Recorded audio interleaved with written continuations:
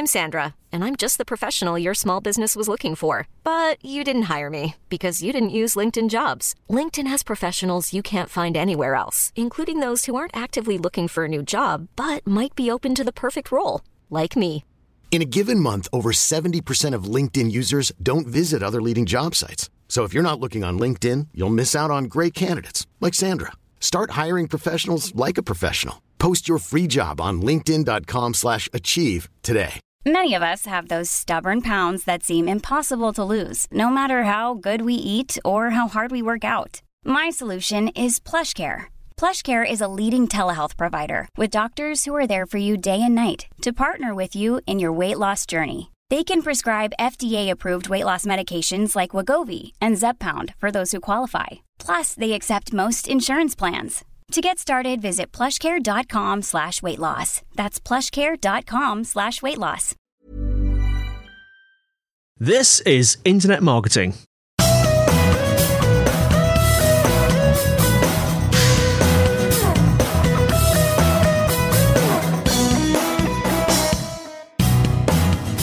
Brought to you by Site Visibility at sitevisibility.com. This is Internet Marketing, and today I'm joined by Stoney Degeyter, author of The Best Damn Web Marketing Checklist, period, exclamation mark. Hello, Stoney, how are you doing? Good. Thanks for having me. It's an absolute pleasure. I love the title of the book. Tell us a little bit about yourself and the book. Well, a little bit about me. I started web marketing back in 1998. I actually picked up a book called Learn HTML in 24 Hours. I got about halfway through the book, started building websites, and at that point, it just kind of took off from there. Went from building websites to seeing the need to market them online. And, back then it was just purely search engine optimization. Yeah. But that's kind of got me started and got me into this. And of course, 1998, that's a long time ago. It's the same year Google started. Kind of like to think we would have had the same growth trajectories, but that wasn't me. But over the years, you collect a lot of knowledge and information and things that you do. You find out what works and what doesn't. And that's where I decided to put together my checklist, which basically started out in 2007 when I put the original checklist together as a downloadable PDF. And it was just all of my knowledge of what needs to be done to make an effective web marketing campaign. Now, 1998, that is positively the Stone Age, isn't it, in terms of the internet and internet marketing and stuff. Perhaps we can start off by talking about how the sort of search landscape has changed over the last few years. You mentioned in your book, sort of, for instance, how, once upon a time, sort of web discovery could be focused down to SEO on the main website, but now things are very different, aren't they? There's so many things in search that change, and there's so many things that stay the same. And ultimately, I think it goes back to, looking at what's good for the visitor, what's good for the user. Certain tactics and strategies do tend to change with technologies and things like that. But ultimately, if you've been focused on the visitor, then you've been focused on the right things, regardless of the technologies, regardless of what the algorithms are doing today, and things like that. Back when I started, there was no such thing as social media. Yeah. That's new, marketing on Twitter, Facebook, all that kind of stuff. Even link building, that was just coming into its own. Google, when they started in 98, they developed, PageRank and the link algorithms and all that. So the strategies might have changed somewhat, but ultimately the goal for Google has always been, and for web marketers should have always been, do what's good for the visitor. And now, there's only so much that we can work within that when it comes to algorithms. That the algorithms are looking at personalization. There's things that we can't do as web marketers. We can't do a lot with that kind of personalization other than just building a better user experience, so the sites that we're marketing become better sites for the people that we're trying to target. And Google and the other search engines kind of latch onto those signals, and they say, well, this site is meeting customers' needs, so we want to put that up at the top of the search results. Yeah, sure. Do you feel that it's a good thing, Stoney? I mean, sort of going back a few years, in those days when it really was, it was just SEO, the main website. But when we look at sort of the way things are today with, as you mentioned, personalized search and all the different ways that you can be discovered, do you think that's a good thing? Do you think it was too easy in the old days?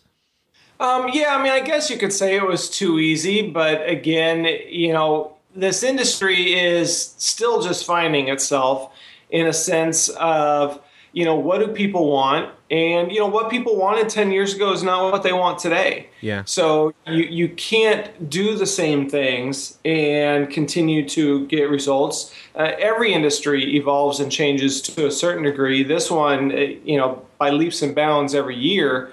But it's all about just delivering what people want and figuring that out. And the more we learn, the better we can do for targeting our audience and just creating that experience that really resonates. Because ultimately, it's not much different than what stores have been doing offline for years and years and years. It's creating that customer experience and make people go, I want to go back to that store. Yeah. Well, we're just doing the same thing online. And initially, I think we started, perhaps on the wrong foot, where we're looking at the end result of, hey, let's get rankings, but we were forgetting about the customer. And, the industry now, the last 5 or so years has started really heavily to more focus on the customer. And that's primarily because the search engines have forced us into that, which is a good thing. So you started your original list in 2007. I'm going to guess it's grown considerably, hasn't it, over the years? How has it changed, Stoney? Yeah, well, the original list, 2007, I mean, it was pretty comprehensive. And a couple of years ago, I decided, this is due for an update. And I started rewriting it, adding some additional information, and ended up adding several, different checklists and a whole bunch of new action points. And I just realized, this is not what it was. This is a book. And I took that, original PDF and turned it into a book, and really just turned out to be an awesome resource. And it's interesting that a lot of the information that was in that original download PDF, it didn't change a lot. Yeah. But what changed was the addition of information. So I added a lot more things, far, far, far more things than I took out of that when I did the update. And of course, now it's just, I have a copy on my desk. I wrote the stupid thing, but I refer back to it all the time, just going, what else do I need to do here? Yeah. Because it's impossible to remember everything. And it's just nice to have it skim through and go, oh, yeah, those things are important. I'm going to do that now. So how is the book arranged, Stoney? Because it's not just lists, is it? It's lists, presumably, and explanations too. Yeah, well, I mean, basically I started out with the chapter ideas, and it's built so it's start to finish web marketing. You don't have to read the book start to finish, but it starts out with, hey, you know what? The domain name is pretty much the first thing that you get when it comes to a website. And then you design it, and then we're looking at mobile-friendly things. And it kind of goes down a list progressively until you get to the very end where, you've pretty much done everything, and now it's time to analyze and get into the analytics of stuff. But each chapter basically, has an introduction where we talk about, hey, what is this checklist about? And why is this important to your web marketing campaign? And then we just go through point by point each of the things that are relevant. And some of the chapters, they only have a few points. And some of them have, 30 or 40. Yeah. And it just really depends. And you just kind of go through, and it allows you to just check things off as you go and really understand what is or isn't important. We actually have a free version of the book. We call it our cheat sheet, and it's just nothing but the checkpoints. And that's available on our website. But the book contains all of the explanation. So, if you get the book, the cheat sheet's handy because you just go down, I understand all this stuff and I can do all that. But the book provides that deeper analysis and explanation so you know why you're doing what you're doing. Yeah. I love the idea of making a book in the form of a checklist. I mean, I'm very left-brained, so I'm very much into checklists. What was the thinking, Stoney, that made you sort of start those checklists in the early days? Well, I'm a very organized person, and I love processes. I can't live without processes. I mean, I use checklists for everything. My chores that I do every week around the house, I have a checklist for them. Yeah. If I'm grocery shopping, I have a checklist. If there's something I need to do, I write it down so I can, check it off. And, so that's what I do to stay organized, and it's so I don't have to use brain power to remember things. I want to use my brain power to do them. Sure. So that's just kind of my personality. And I'm thinking, you know what, if that's how I operate, because I know that's how you get things done. And I am a highly efficient person. And I just figured that kind of format works for other people too, who also want to be efficient and Absolutely. want to get things done and don't want to have to remember everything, but use their brain power to do it well. Yeah, I love checklists. I mean, I never go out... If I have to try and remember more than 3 items... I'm sure this doesn't apply to you, Stoney, but with me, if I have to try and remember more than 3 items, the first item just disappears off the list. Oh, yeah. I say to my wife when she sends me down to the shops, look, if it's more than 3 items, I'll have to write it down. Oh, yeah. Hey, if my wife wants me to do anything, I tell you have to write it down. Email it to me, text me, something. It's just got to be written down. Otherwise, I will forget.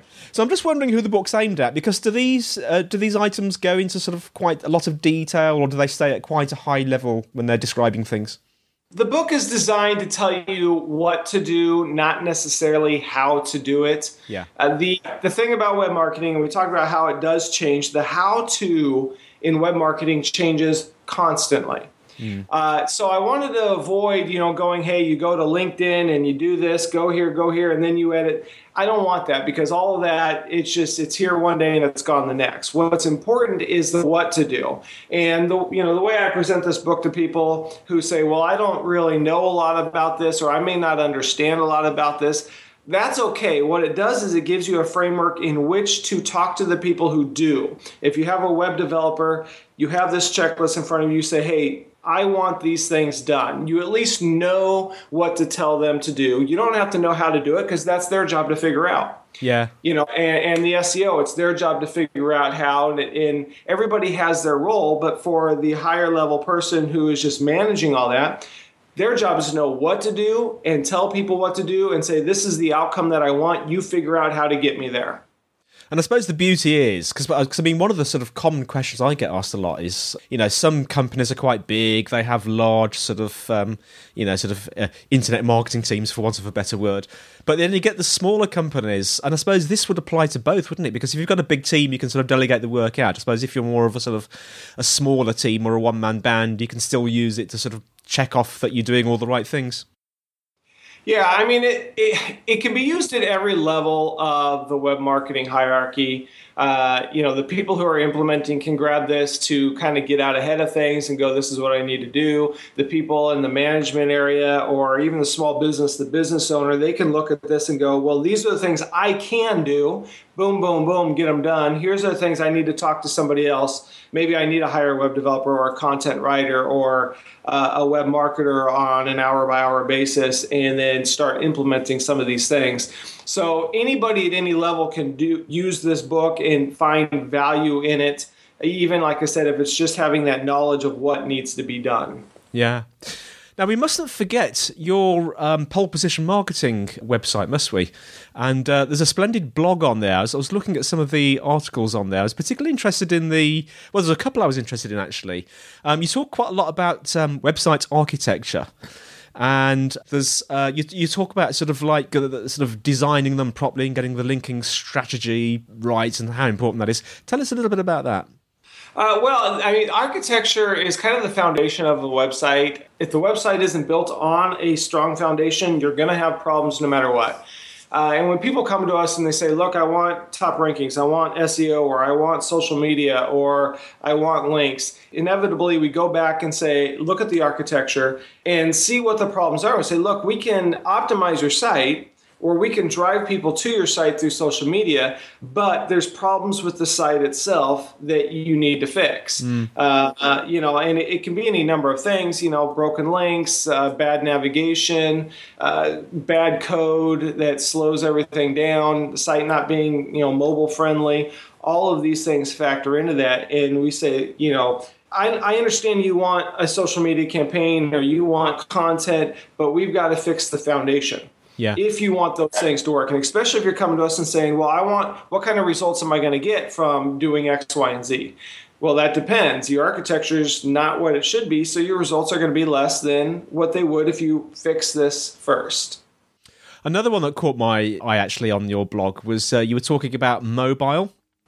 And I know that, I don't know, from my perspective, you may agree or disagree, but from my perspective, there was a lot of hoo-ha about sort of making websites mobile. It seemed to be sort of quite hot a few years ago, but it seems to have calmed down a bit now. I don't know why, if that is actually the case. But you've got a very interesting blog post, a mobile-first strategy doesn't mean mobile only. And I think you talk about sort of striking a balance between sort of the mobile and desktop experience on the same website. Tell us a bit about that. Yeah, the idea that I had for that came from another company that I saw that was developing quote-unquote mobile-first websites. Yeah. And when you go and you look at the sites they're building, they're basically the size of a phone screen. The entire website is built, no matter what monitor you're seeing it on. Yeah. Shows up the size of a phone screen, and you have to scroll within this little phone thing. Like a vertical rectangle. Yeah, and I'm thinking this is not what building a mobile website's for. Now, if that was only on a mobile website, a mobile phone, that's fine. But not if you're on an iPad, and certainly not if you're on a desktop. So, they have this, hey, mobile first, but yeah, mobile first, but that's mobile only, and that just excludes everything else. And mobile is not the only avenue for traffic or conversions or anything like that. So, I'm looking at that whole idea and I'm saying, mobile first, yes. We need to look at mobile as the first primary point of contact. How are we going to make sure that the mobile users have a great experience on our site? But we can't exclude everybody else. We have to also take that and go, now let's look at the desktop. And for years, as mobile was coming into place, it was desktop first, mobile second. We'll build the desktop site. Oh, we'll throw a plug-in to make it mobile friendly and, whatever. And that worked for a while, but we can't do that anymore. We can't just rely on plugins. We now have to actually build a site for mobile along with building a site for desktop and make sure it works on everything. But mobile is often the very first point of contact. So my philosophy of mobile first is really about making sure that is your first avenue of your site works, and then build into the desktop from there. Yeah, and who knows, in the future we might have to build our websites to look good on watches. Well, yeah, very, very true, and the technology will always change, but I also don't subscribe to the theory that mobile will take over and completely, or the desktop will completely die. No. And perhaps it will, but we're not there. We're not at a place there yet, because until I can do everything that I can do on a desktop that I can do on a mobile device, or vice versa, everything I can do on a mobile device that I can do on a desktop, there will always be a need for desktops. And even iTunes, I can't do everything I want to do with my phone for organizing iTunes and things like that. I have to go to a desktop. So until they get that figured out where you can do everything on the mobile platform, the desktops are going to be here to stay. Yeah, I would agree with that totally. Well, Stoney, thanks so much for joining us. We must finish off, actually. Tell us where people can find Pole Position Marketing, and also tell us where we can get your book from. Yeah, website's polepositionmarketing.com, P-O-L-E, positionmarketing.com. And there'll be links there to the book, or you can go to webmarketingchecklist.com, and that'll give you the landing page for that. And of course, we offer web marketing services that range from SEO to social media, content strategy, and all of that. Anybody that needs help, we can help you out with. But the book is a great place to start. Fantastic. Well, thanks for listening, everyone. The show notes, as usual, can be found at sitevisibility.com/IM podcast. I don't know why I always say /. It can only be a /, can't it? We're also on iTunes and Stitcher, and if you want to leave a review, that's a good thing to do because it helps to grow the audience and we can help more people. If you want to connect with me personally, listeners, I'm Dr. Pod on Twitter and LinkedIn, and just mention the IM podcast if you want to connect with me. And questions, there's two ways to put questions across. podcast@sitevisibility.co.uk is the email, or you can leave a special message on our magic phone number, +44 1273 256 150. So that's all from me, Andy White, and it's all from Stoney. All right, thank you. And we'll see you next time on Internet Marketing.